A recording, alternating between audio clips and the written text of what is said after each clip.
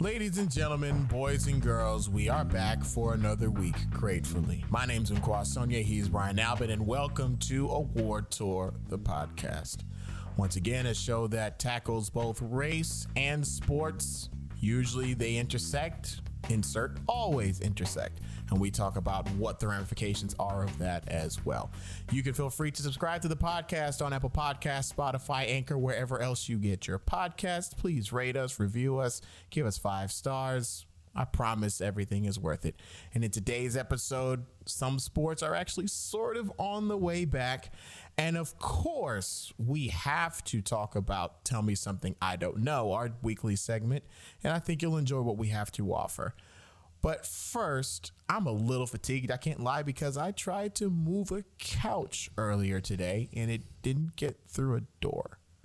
What were you doing moving a couch for? Okay, so let's rephrase. So I had my eye on another couch or another piece of furniture that I wanted to put in the space. So I'm like, okay, well, in order for that to happen, let's try to move this one out.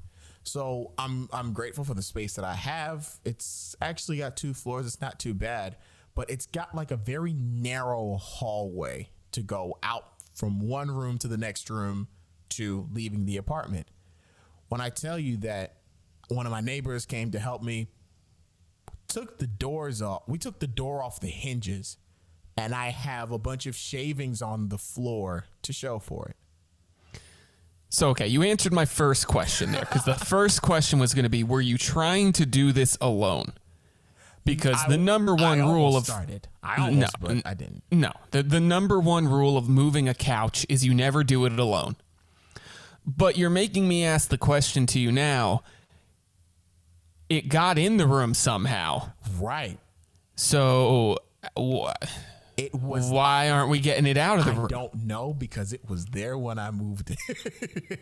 Did it get assembled inside the room? That's the question. I don't think so, because that couch seems like it's about my age. So you think it just came as is? Is it possible that the couch has grown? Because I'm just the math of it got into the room. Why won't but it it's come not out? Getting out of the room. I'm not sure. It's making me question your vision for angles. Well, I'll tell you what. I know it's not my strong suit. One of these days you can come and see it, just so that I look a little bit crazy, a little less crazy than I feel right now. Because wow, we struggled for an hour and change on that. Is the door back on the hinges? Yeah, we put everything back. Okay, well that's at least the most important part, because that's the part where I would be screwed. I wouldn't know how to get the door back on the hinges. If I knock down the door, I'm done. Like, that's so weird, because I can do the minute stuff. I can screw things in. I can assemble a whole bunch of other stuff, but the brute strength and angles, I've probably failed 15 different manhood tests. BuzzFeed is probably going to kill me, but it doesn't matter, because here we are now. Well, no, I think you passed the manhood test because you just carried the couch out with such force and no care for what was in your way that you knocked down a door in the process. Well, to be fair, we took the door off the hinges like midway through the process. Okay, so like the couch was literally stuck in the narrow tunnel between the rooms. Kid you not. And we took the door off in the interim. You look so confused. I'm just trying to picture what I would have felt if I saw the door come off the hinges. What would my range of emotions be? And I don't think I would have had the mental fortitude to be recording a podcast the same day. I think that seems like the type of event that would just really break me. I don't blame you, because the worst part about it is it's like when you go to the gym and you feel good in warm-ups and you drain your shots, then the game starts, your mechanics feel good, doink, doink, doink, hit one, you're kind of in a groove, doink, doink, doink. Like, I'm talking, we're right there. Like it feels like the door is about to get out. Rather, it feels like the couch is about to get out. And there was just no way. There was just no way. So what you're saying is moving the couch out of it was essentially your John Starks Game 7. Ooh. Because there were a whole lot of doinks in that one. John Starks Game 7. Well, I would have hit a couple more shots than John. We were a little bit closer, but okay. I love the we were a little bit closer. That's good. You were more like 6 for 20 instead of like 2 for 19 or whatever he went that game. Gotcha. That makes sense to me because 6 for 20 is the score we give for you guys moving the couch. Well, we got to start off with where we basically left off last week, because when we were recording this time a week ago, it was last Wednesday. Earlier that morning on a Yahoo Finance report, Drew Brees had made some comments that rubbed a whole lot of people the wrong way, with saying that he couldn't agree with anybody disrespecting the flag, which, when asked a question about kneeling during the national anthem, if he thought that would happen again this year in the NFL in light of the George Floyd protests. My, oh my, how things have changed in a week. In fact, it only took 48 hours for things to change. Drew Brees Thursday morning released a Instagram apology. Then he released afternoon. Friday night, after President Donald Trump put his name into a tweet saying that Drew Brees should have stood strong and not reversed course, no kneeling for the national anthem, Drew Brees took to Instagram once again to let President Donald Trump know that, you know what, kneeling is not at all about the flag or the military. It's about actual issues with racism in this country, social injustice, as well as police brutality. Which leaves me to ask you, have you ever seen somebody make a quicker 48-hour turnaround than we saw from Drew Brees? I do not think so. I do not think so. And what's so wild about it is that it almost would have meant more if it happened, I would say, 3 or 4 years ago, you know, because the message of the protest itself didn't change. Right? Like there was no growth of, oh, so the movement started as kneeling for police brutality, but now it's morphed into kneeling against racism and police brutality. Oh, like that moment wasn't there. So the thing that sort of boggles me is this what it was going to take? Was it literally going to take your entire football team, or at least the impact players and the public at large, for you to really sort of see the light? I will say it is cool. Okay, I'll choose a different adjective. I do appreciate the fact that he responded directly to the current occupant in the White House. I feel like when a lot of other white players have been put in that situation, they haven't really addressed it directly. So I want to give him credit for that, however minute it may be. But goodness gracious, it's so fast. But it also lends me to why it's still frustrating that we're having the same conversation, because nothing changed. Literally nothing changed. It was the same protest, the same actors, the same people involved. And now it takes the whole world to sort of pressure you into doing this. I hope you truly believe it. I really do. Yeah, so the crazy part, and we'll get into sort of talking about the apology more and other sort of transformations in the NFL of the past week in a second, but as you were going through the list and you were saying that nothing changed, you know, from 4 years ago when Colin Kaepernick started this protest, I was trying to think in my mind, you know, what might have actually changed.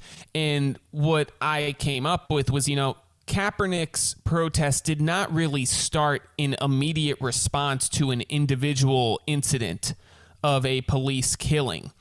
You know, I want to say the Philando Castile killing had happened maybe a couple weeks before, maybe even a few weeks before. So it was certainly a trend that we were seeing more and more with injustice towards black people happening in large numbers in the police community.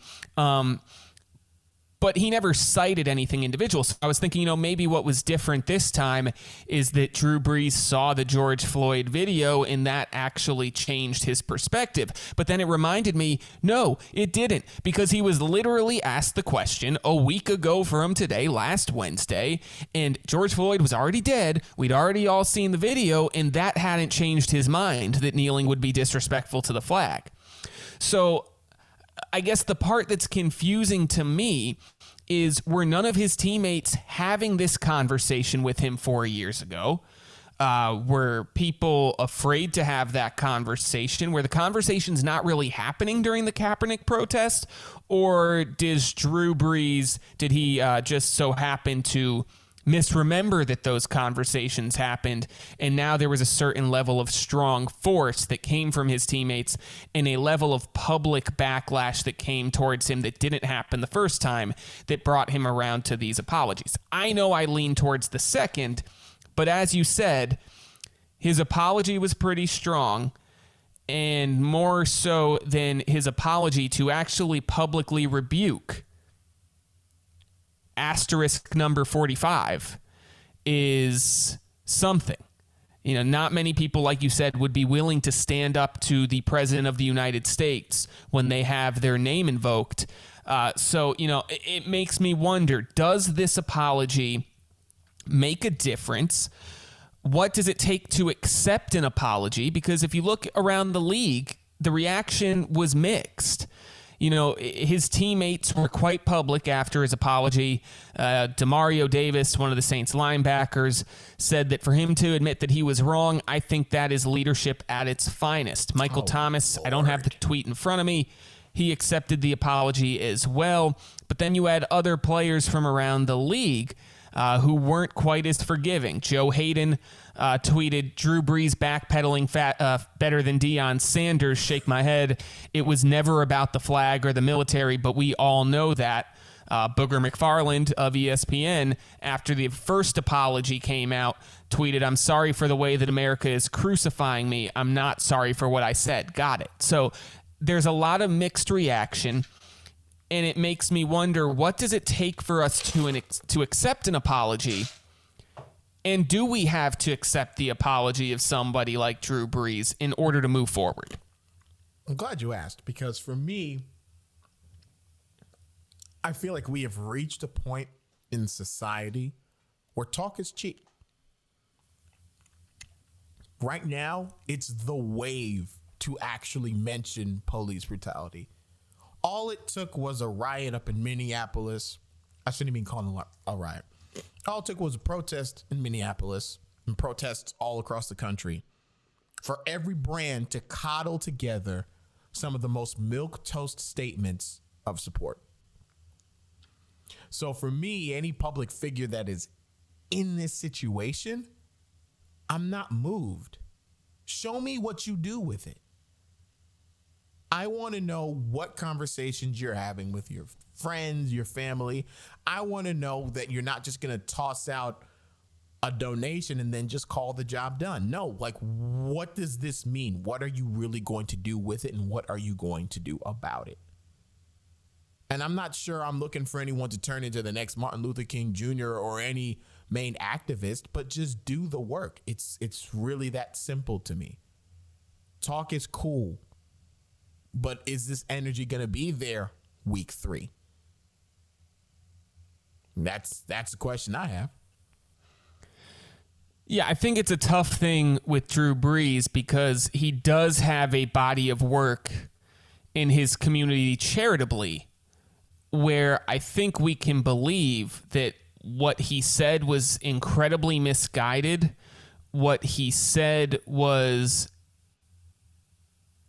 a clear example of ignorance. At the very best, it was willful ignorance, right? Like, you can't deny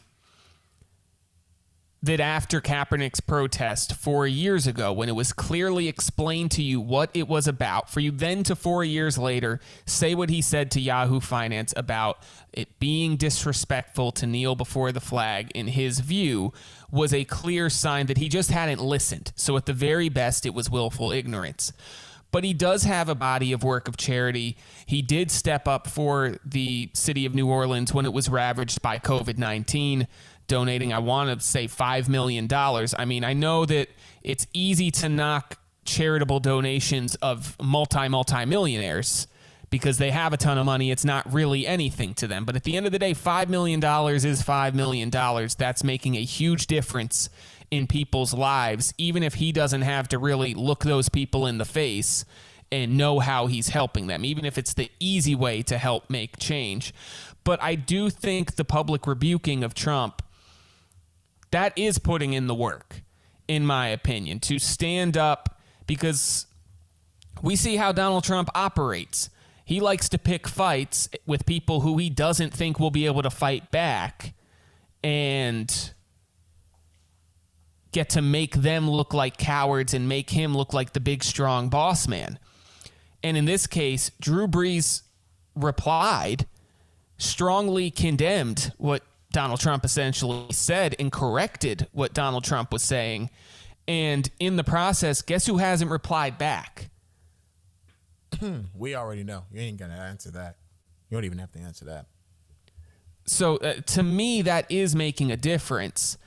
And to me, from my perspective at least, I don't see how we move forward and how we fix these problems and how we change the views of the willfully ignorant if when they come with an apology, we aren't willing to accept it and instead just continue with the cancel culture. Because there are going to be plenty of people who have just canceled Drew Brees. And as soon as he said what he said Wednesday, he was done to them. And while it may not make a difference with a Drew Brees, the point is in life, for the people that we cancel, if those are people who were looking for a bridge and we just close the bridge off on them because of their past transgressions, I don't know how we do anything but further push those people away, further isolate them, and give them reason to believe that their misguided views are actually right. See, but I don't think I'm looking for, it's like I said before, I don't need Drew Brees to all of a sudden turn into an activist. I do acknowledge the fact that he has made strides forward. And I do acknowledge the fact that he's done what a lot of players to this day still are not doing. But I still think it behooves him, not just because of his not just because of what he did, that got us to this point, but because of his platform. I think there's just more that I want to see from him. I wouldn't cancel him at this point because I think that's a bit counterproductive. I agree with that. Because if I'm going to cancel you for that and you walked it back, look, I really regard a lot of these figures with a measure of skepticism anyway. So for me, you might as well just keep doing the work. And I don't know whether forgiveness and respect look the same. Some people would say they go hand in hand. But at least if you're going to do the work and you're going to, make things better, I'm willing to respect that. Which brings us to another apology that came from the NFL, and that was Friday night as well, and it came from the lips of NFL Commissioner Roger Goodell, who in a online apology admitted that they were wrong for not listening to NFL players earlier, meaning the NFL, the league, and the owners.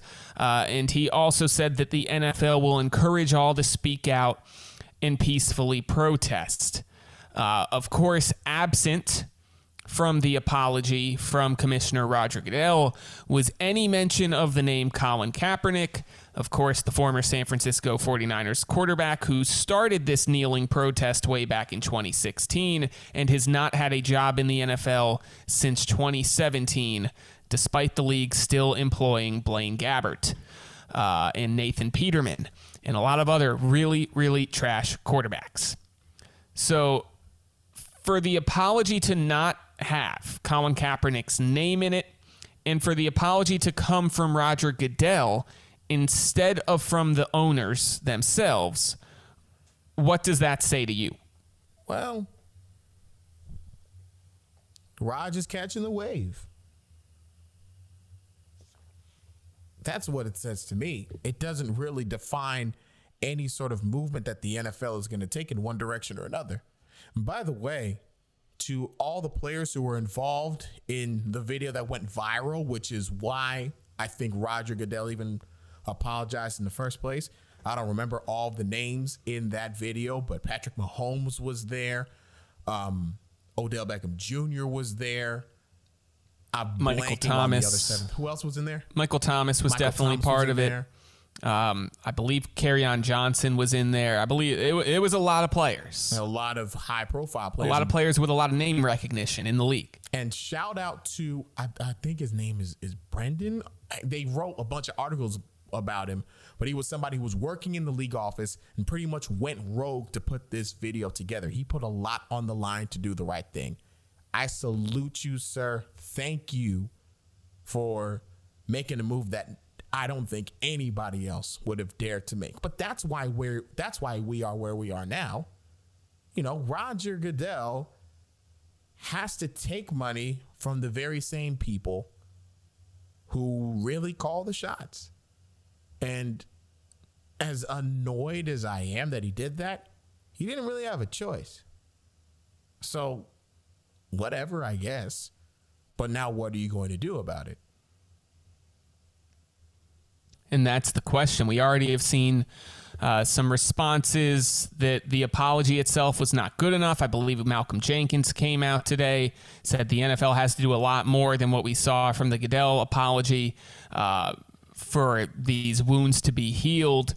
And I can't believe what I'm about to say. Oh, boy. But I kind of, a small, tiny corner of my heart feels bad for Roger Goodell. Don't do that. Don't do that. No. Because don't do that. You say Roger Goodell is coming around. I didn't say that. What? I said he was pushed. He didn't come around. At the beginning of your thing, you said that Roger Goodell sort of getting in line, starting to come around a little bit. Right, but he's getting in line with the trend, not because of his personal convictions. Well, so that's where I'm not sure I'm willing to agree. I'm not sure that I believe that Roger Goodell's personal convictions had as much of a problem with what the protest was talking about originally. I get the sense that Roger Goodell was acting as the representative for 30 white owners who were ringing up his phone and telling him, we need to snuff this out right now. This is not happening in our league. That doesn't make him a good man, because if you're signing up to take the checks and do that level of dirty work, you're selling your soul to the devil. But I definitely get the sense that right now Roger Goodell is in an impossible situation. We heard that Roger Goodell was the one who wanted to set up the Kaepernick workout last year. We know that Roger Goodell had a big role in wanting to set up the Players Coalition, which ended up coming together to contribute to support some black issues in America. I'm not saying any of this is good enough. I'm not saying that any of this is even necessarily admirable.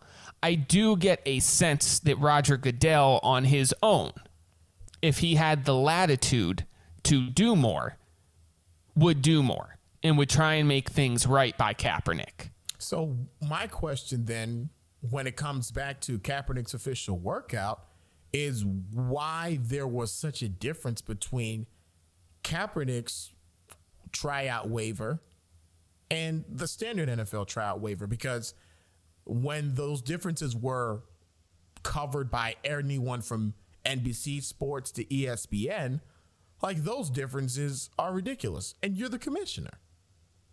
You're telling me your own legal office drew this up and you just sort of rubber stamped it? Well, like, so what? Like that's why it feels very much like lip service to me. So it can be lip service and not reflective of him personally at the same time, I guess. Like, in my opinion, because he's the commissioner of the league. He is literally lip service for the 30 owners. That's literally what they pay him to do. So, you know, when you bring up the waiver, the waiver from all the reporting, the language in that liability waiver was extremely intentionally vague so that potentially the league would not have to face any lawsuit from Colin Kaepernick ever again. Normally, your liability waiver that you're signing is just a liability waiver that you won't sue in case of injury at this event that the NFL is putting on. The league put in a lot of language that was vague enough where it could be interpreted that Kaepernick would be signing away his right to ever sue the league again for anything. And that's where the big discrepancy was. And that seemingly is what blew the whole thing up. But my guess is that's not so much Roger Goodell's doing, once again, is the 30 owners saying, hey, let's see what we can do here to make sure that we're not facing another collusion lawsuit in the future. That if we're going to extend an olive branch, that it's an olive branch for good. Again, I think I'm not saying that Roger Goodell is a hero or a patron saint in any way. I want to give him the benefit of the doubt in a way that I wouldn't give to the 30 league owners, not even for a second, because I think Roger Goodell's heart may be saying something, but the $40 million he gets paid a year are forcing him to do something else. Now, the easy answer would be he could go against his owners and see what they want to do about it, and if they fire him, at least you went down for a good cause. But a lot of people are going to do what the bosses say for $40 million. But before we leave the topic of Colin Kaepernick, what do you think comes out of this? What do you think is the future relationship for the NFL and Colin Kaepernick? And is there any way whatsoever that we see him in an NFL jersey again? So before I answer that question, I did want to respond and say that honestly, at this point, as much as you're right, most people would just do what the bosses say. But if you're really about it, you kind of put some skin in the game. Like, if you're going to dare all 30 owners to fire you, go ahead. But then the NFL has never been the greatest at playing the PR game. And if they do play it, they don't quite play it right. So even if Goodell doesn't look like the hero per se, if Goodell stood up to them and said, no, this is going to happen, and all 30 owners voted him out, all of a sudden the narrative changes completely. So, yeah, I just wanted to address that by saying that's one thing that I think would really show me that that's, where his heart is. Because I can deny his motives all I want, but I'm not giving up $40 million a year. He is. So I would be willing to cede a little bit on that. As for whether we will see Colin Kaepernick in a uniform again, my heart says yes. My head says no. Because for all of the lip service that has been coming from these franchises, which have all had varying degrees of how well they've spoken to this entire situation, I don't see it. And the worst part about it is there are fits. Like, the most intriguing fit to me would be if he went back home to Nevada and played for the Raiders.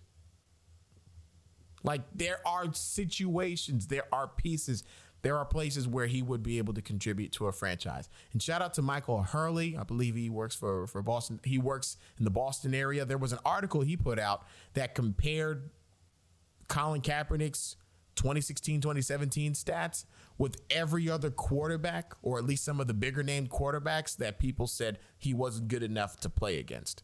Like, those numbers totally broke it down for me, and it was awesome that he did that.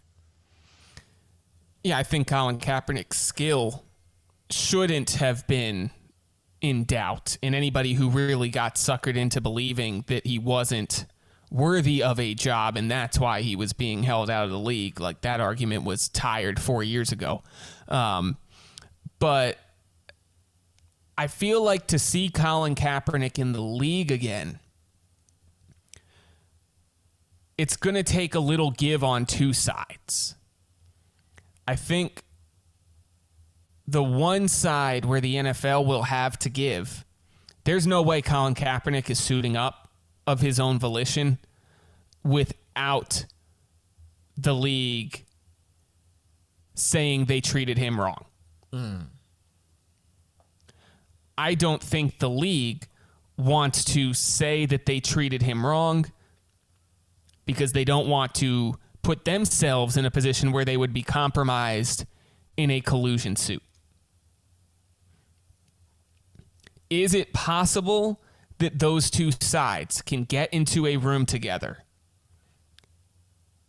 and the owners say, we will stand next to you and we will issue a public apology, but you need to waive your right to sue us. There will be no money exchanged on behalf of us admitting our mistake. We'll just admit a mistake. And I have a hard time believing, based on ego, that that's something we'll see the owners willing to offer. I just don't see a way in which the owners will be willing to take that loss in the public spectacle. Because I think Colin Kaepernick would let it go away without a dime having to come to him. Maybe he would demand some money go to charity or something like that. But I think he would let it go just to be able to take the badge, the trophy of, I was right, you guys colluded against me. Admit it to the people. I think that's too big a bruise on the ego of these 30 owners that we're going to see them be able to come to the table and make it happen. And to even piggyback off of that, it's so weird how the conversation around Kaepernick sort of shifted after he signed the deal with Nike and then he took the settlement. I feel like we forget that these people, like, this was his job. This was his dream. Like, this, he gave up what he worked for at least 5 years for. And that's only if you look at college.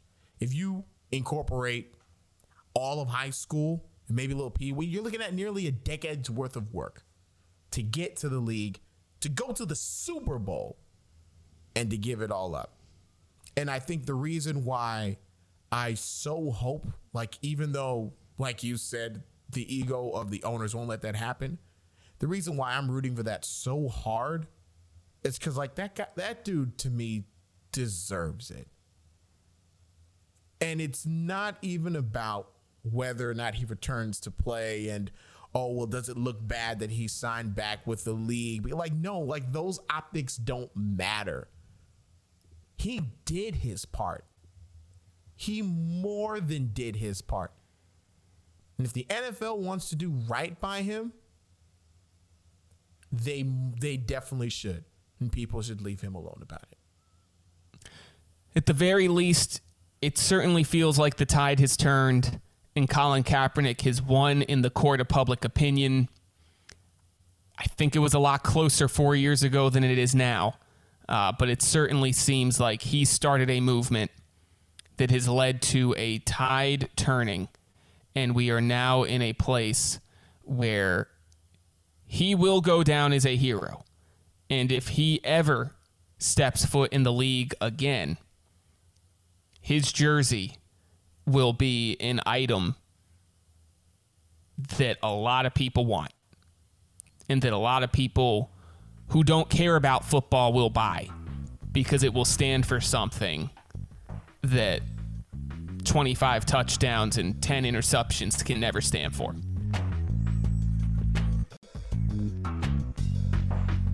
Oh yes, it's that time of the show where we learn a little bit something more about each other. Now, if you are a big fan of album art, I mean, I've gotten a bunch of compliments already about how good it is. The artist who did it, his Twitter handle is in the description. You should go check him out. He is very, very good. But anyway, it is time for Tell Me Something I Don't Know. The reason I brought up the album art in the first place is because you see jerseys, you see preferred numbers. As you can tell, this is something that we're very much into. However, there's a reason why neither of us have signed professional athletic contracts. They are definitely in the colors of our alma mater, the George Washington University, but unfortunately, we never suited up officially to play even a second. So it's very fitting that the question for today's topic, which I will ask you, Brian, when was the moment that you realized that high school was it? Such a crushing moment for all of us. So when I was 13, I was playing for CT Future Stars, a AAU program in the Nutmeg state of Connecticut. And around that time, I want to say I stood 5'9" 3/4", which just so happens to be what I stand now. Oh, snap.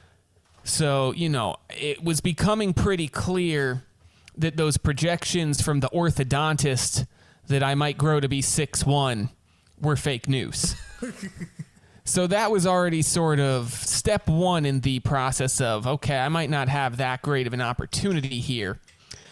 So I was really trying to see what I could do on the AAU stage, see if maybe if I stacked up against some of the kids now, it would give me an idea of how hard I'd have to work, maybe to make it to a low college school and be able to continue my career at that level.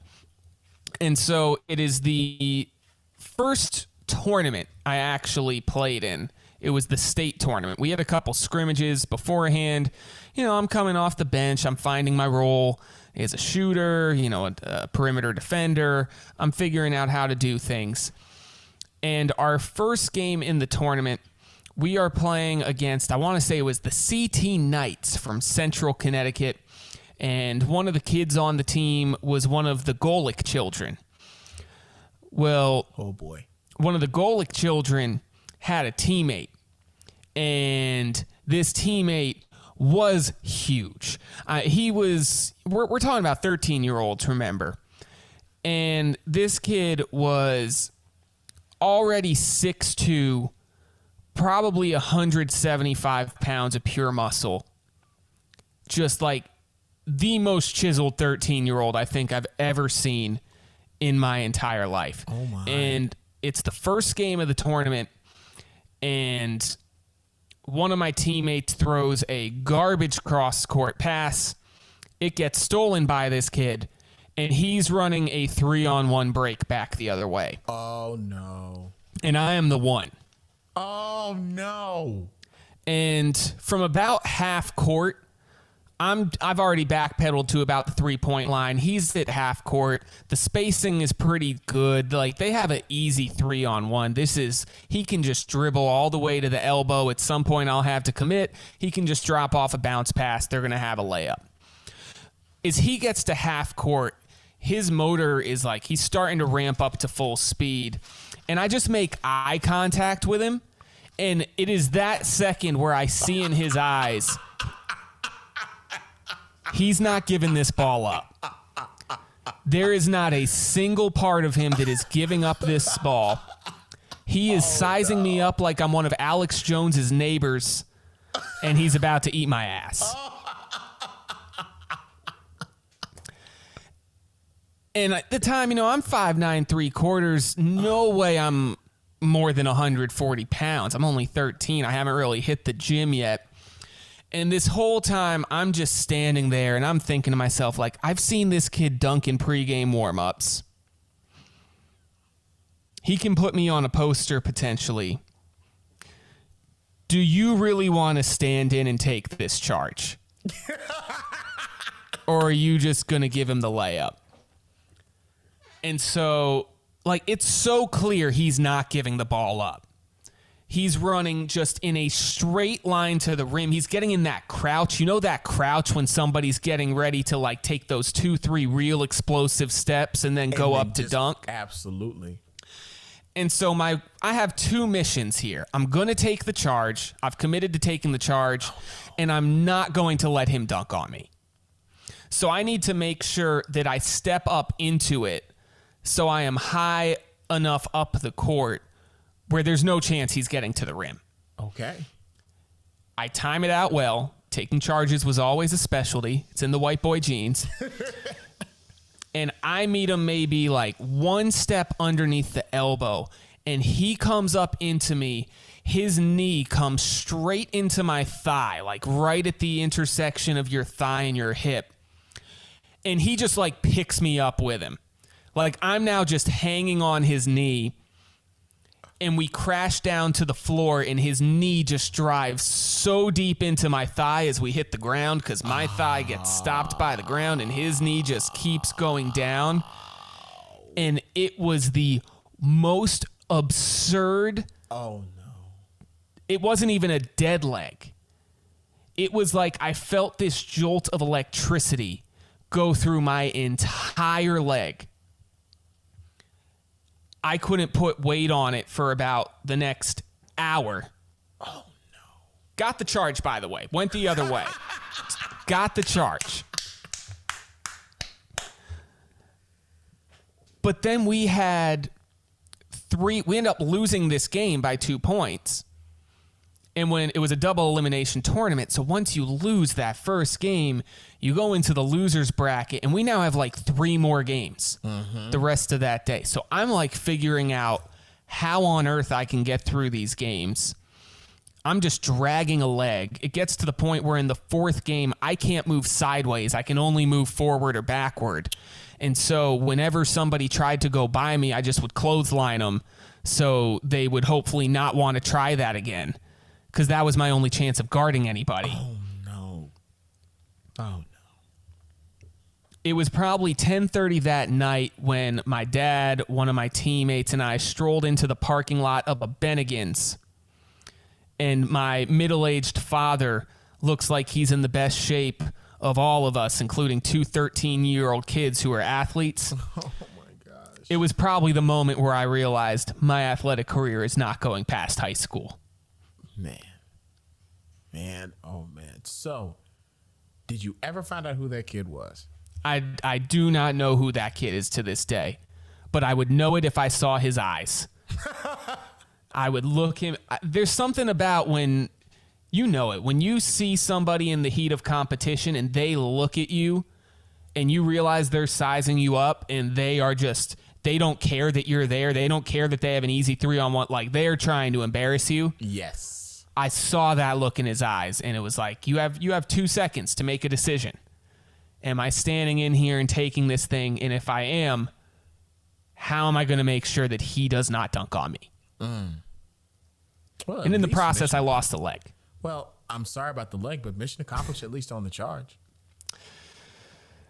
The old me would have stepped away. If the 29-year-old me would say, get out of the damn way, it's 2 points. Like, you can have it. It's not that serious. Keep your leg. You would have made every high school coach proud. I would have been very worried about you if I was in the coach's spot. But anyway, so to answer said question, I was bordering on a little bit of naivete / delusion because I actually tried out for the Division I baseball team. As you can tell, I wasn't good enough and I didn't make it, and that's okay. But I think the moment where it finally just sort of hit me was actually my senior year of high school. So by then I know I'm going to be a senior. I really want to have a good year. I really wanted to play. There was a time after practice where we were just messing around like, hey, go ahead, get on the mound, see what happens. Like, okay. To this day, I do not remember what happened. But I get in a windup and I start chunking. And there's strikes. And there's a little heat on it. Kept going. I went maybe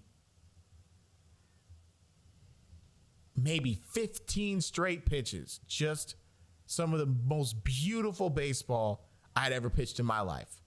There were no batters, obviously, but at least it was fun. It's like, okay, I can throw strikes. This is cool. Maybe there's something left. When I tell you for the rest of the season, I did not throw a single strike. I mean, we had an away game where I was brought in and I coaxed a double play because I tried to throw a splitter. It was like literally in the dirt. And the kid just happened to swing at it. And I just remember that day because I could not control where the ball was going.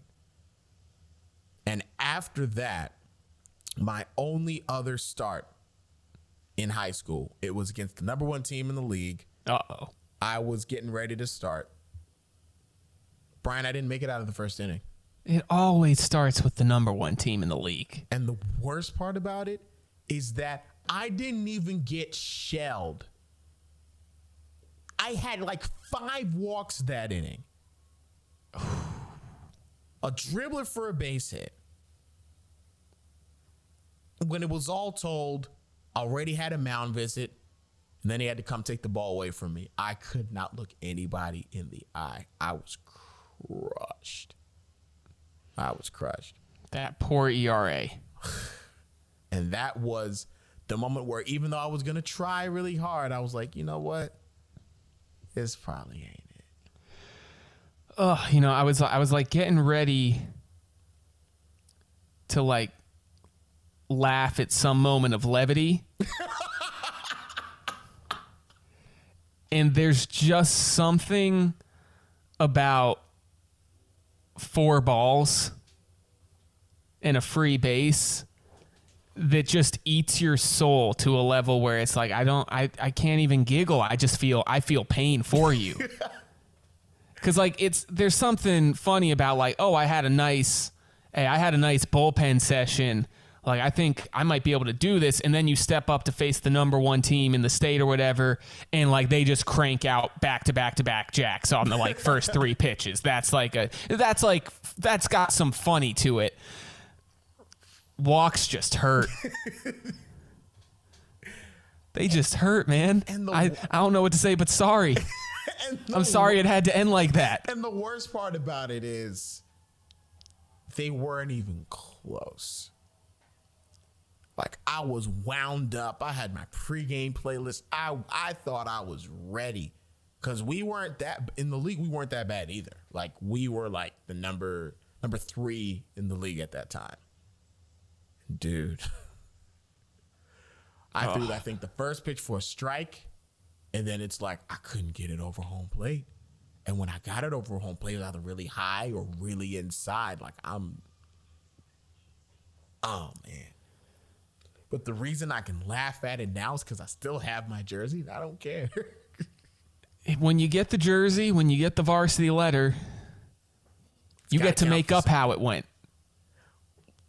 Down the road, you get to tell everybody there were a couple backwards Ks in there too. Just a few too many walks. The backwards Ks were in a totally different start. But I'd rather be honest about my athletic failures. Like it's whatever. Oh, man. Well, you are. I could never pitch. There was no chance. There was no chance. I still miss that, though. What were you clocking on the radar gun, though? That's what we all want to know. The thing is, I was never clocked formally. So in my head, I felt like I could top out at 75, but it could have been a pretty solid 60. I don't know. But the reason why... That's how I feel on the highway. Because I was so part of the reason why I was so delusional is because I used to watch a lot of college baseball. There was a dude named Bradley Cooper that was pitching for the South Carolina Gamecocks back when they Not had that Bradley Cooper, folks. Right. We're talking on that team that had Whit Merrifield, Jackie Bradley Jr., both major leaguers right now. And I would watch him. Like, he didn't look like all that remarkable physically. And he's in the College World Series, throwing 75. Pitching shutouts. I'm like, what? Okay. maybe you got a shot. But again, I was not Bradley Cooper. Either of them. Well, folks, on this edition of Tell Me Something I Don't Know, what you learned is my prime was scrawny and average height, and Unkwa's prime was a bullpen session with 15 straight strikes. Hey, man. We all have a good day.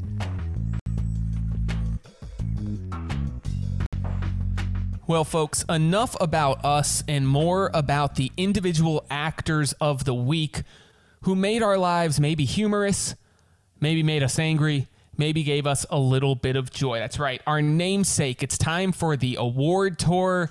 We have 2 awards going out to individuals for whatever reason we decide we want to give them out to.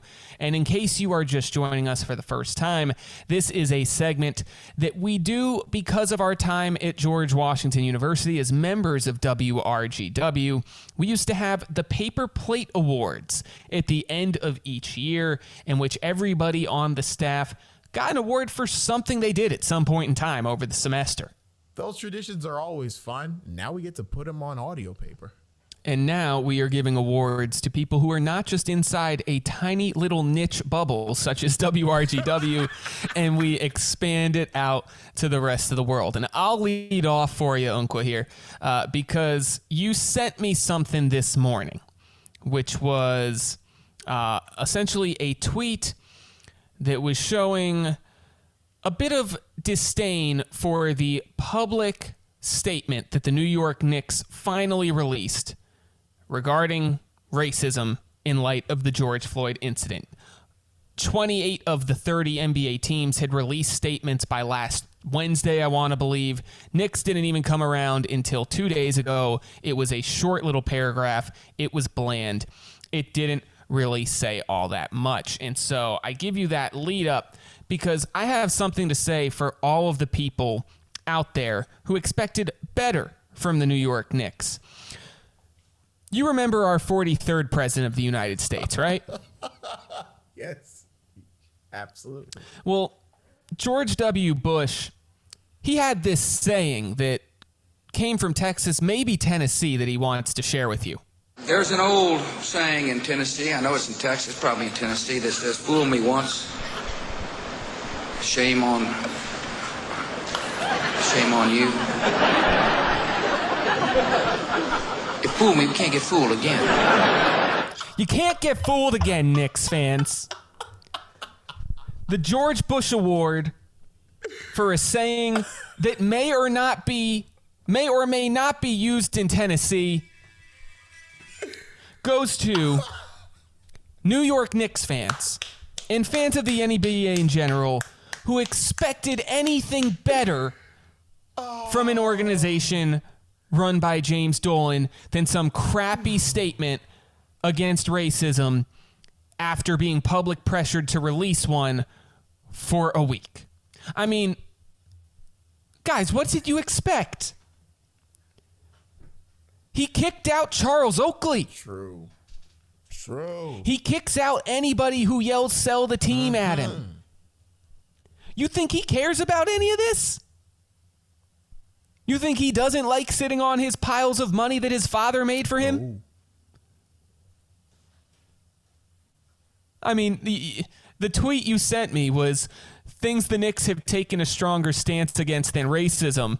Charles Oakley, Spike Lee, winning games, signing non-forwards in free agency, Richard Jefferson, David Fizdale, Steve Stout's first TV interview as their brand manager. The list could go on for things that didn't just happen in the last 3 years to talk about the things that James Dolan's done wrong, but all I can say is Knicks fans, NBA fans, if you actually thought you were going to get a good statement coming out against racism and police brutality from James Dolan, all I can say to you is there's this saying, I think it's from Tennessee, I know it's in Texas, but it may be Tennessee.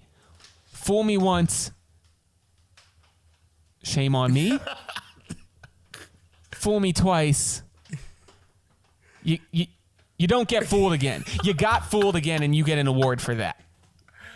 Oh, Oh, the impression was on brand and everything. So my first award of the week goes to a school whose fight song I actually thought was really, really cool. And you know how it is. I mean, we've discussed compensation for college athletes and all that sort of stuff. But everybody remembers their first experience with an NCAA football game. And in mine, I, for some reason, decided to be a recruit that played running back at UCLA. And of course, the biggest game of the year was when we played against USC. And who was the toughest guy ever to stop in NCAA football history? Halfback number 5, also known in real life as Reggie Bush. Now, the news has come out over the last couple days that USC is ending its quote-unquote disassociation with Reggie Bush due to the NCAA sanctions and things of that nature. Mind you, this is the same USC that benefited from Reggie Bush's contributions on the field.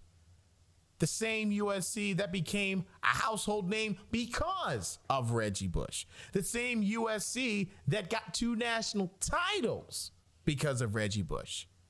Vacated or not, they are still there. And in a PR boost from a very lackluster USC program all around, like I can't even think of one of their standout sports now. They have now decided to bring some goodwill back, despite the fact that somehow Clay Helton still has a job. Note that I barely follow college football, but I follow it enough to know that if USC doesn't have a good year, usually that hot seat is scorching. But we can't give USC just any old award. We might as well go back to an all-time American favorite, The Simpsons. Because the lovable father that is Homer Simpson has played many different roles during the 30-odd seasons that the show's been around. And one of those roles was a football coach. And there was an episode where he cut everybody else except Bart, who was bad. It's a bad show of judgment as a coach and as an administrator. So the Homer Simpson Your Cut Award goes to the University of Southern California.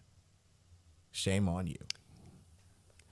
Never in a good spot when you're being put in Homer Simpson's namesake. I'm telling you. Not fun to be the butt of the joke. All right. Take us home, man. I know you got another one in there. I do have another one in there. And it's inspired by all the things that we have been talking about over these past couple weeks with the protests, with what is seemingly a common knowledge that this country has a long way to go to correct some of the systemic racism that we've seen in this country and to get white people of the mindset that it's not just okay to be non-racist, you have to be anti-racist to help fix the problems. The message doesn't seem to be getting to everyone, though, that we have such a big problem. And I'm sure everyone has seen the good old meme on Twitter that goes around quite often, the everything is fine meme of the dog sitting in the kitchen while the whole thing burns down around him and says everything is fine. Well, I heard this from Larry Kudlow, White House economic advisor, earlier today, and it reminded me of that meme. Most of my adult professional life, I not only have fought for equal rights, including civil rights, but I don't believe nowadays we have systemic racism. We do have some bad apples in the police department, and that can be changed. Okay. According to Larry Kudlow, we do not have systemic racism nowadays in America. which means that Larry Kudlow is the winner of the Everything is Fine meme award of the week. Oh.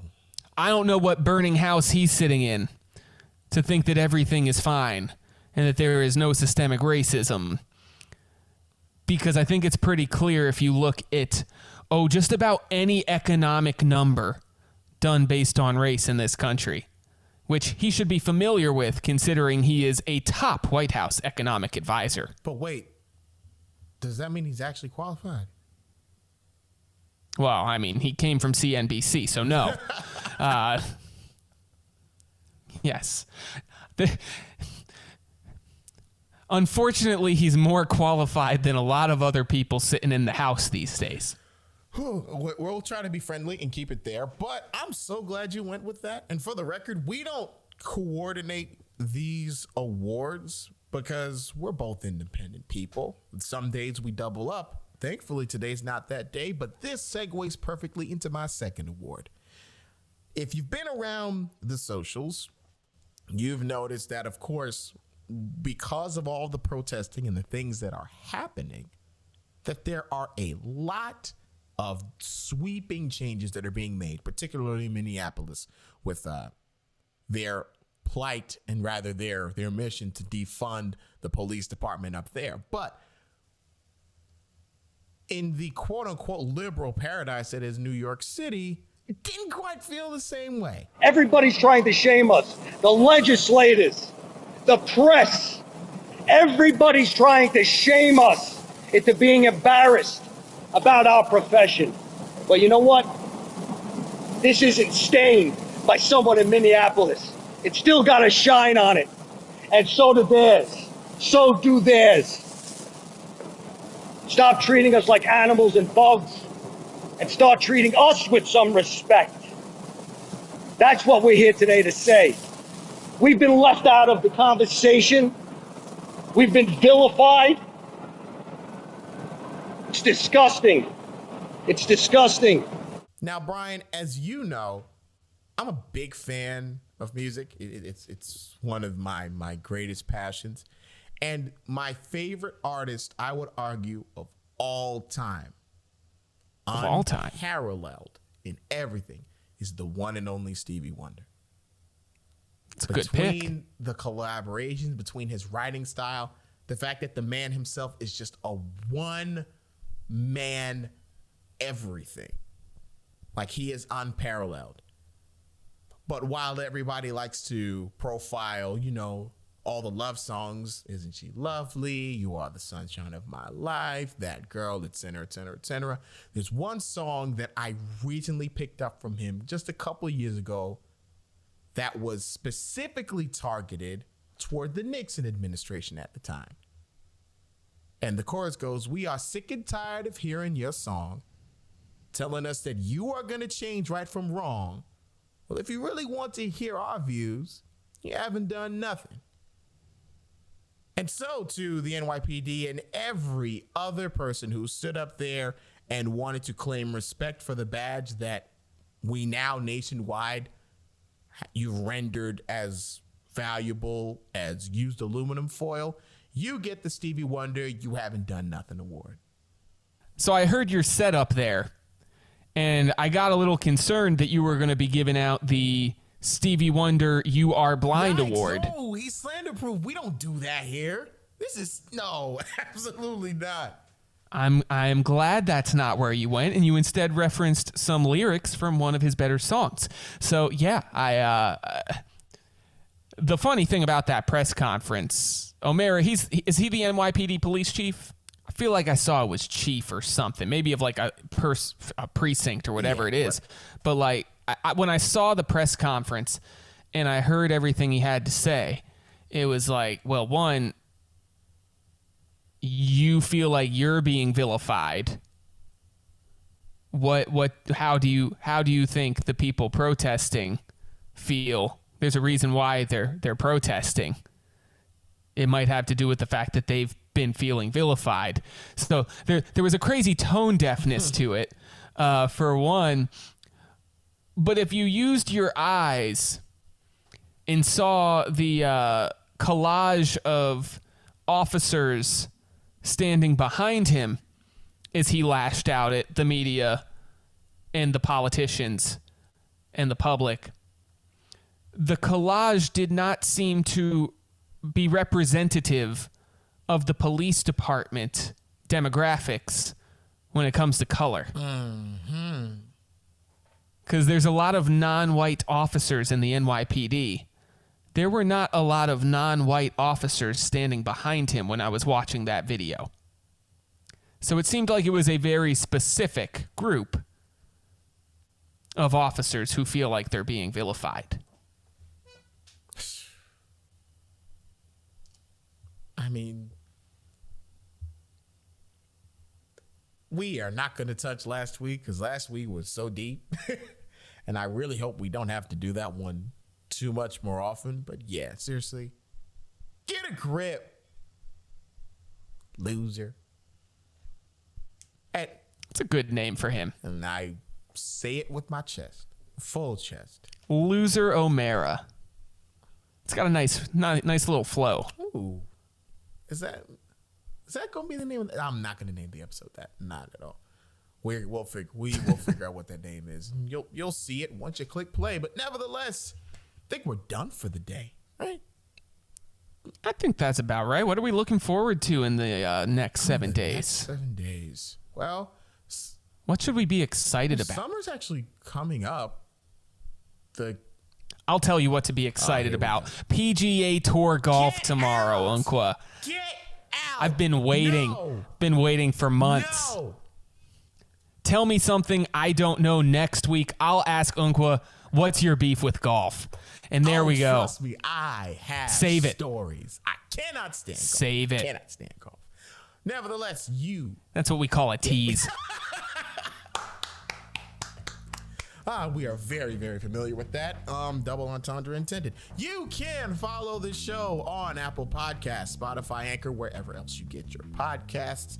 Feel free to follow us on the socials. I am NKWA on Twitter and on Instagram. You just stuck in a double entendre intended and went straight into the promotion. Please tell the people where to find and you. I just needed to let that hang in the air a little bit longer. You can't just slip that in like that. You can find me at Brian Albin Life. That is Brian with a Y, ALBIN Life. And maybe by next week, I'll finally change my Twitter name to something that is less embarrassing to say out loud. Hey, man. We all got to do it sometime. Remember, at least you didn't change after the first episode.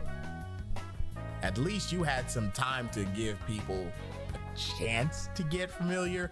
I went straight from first initial last name to like, you know what? Whatever, let's do a whole whatever you want to call them. Like, you know what? Let's just change. It's time. So at least you'll get a chance to have a clean slate and everything. So it'll be fun. I mean, you could have just changed it to I Am Legend and it would have been synonymous. Would have been the same thing. Being all nice and whatnot. I appreciate you. We appreciate you. Thanks for tuning in. Thanks for rocking with us. I might as well let Brian do the benediction. I do it all the time. Just remember, folks, he intended that double entendre. See you next week.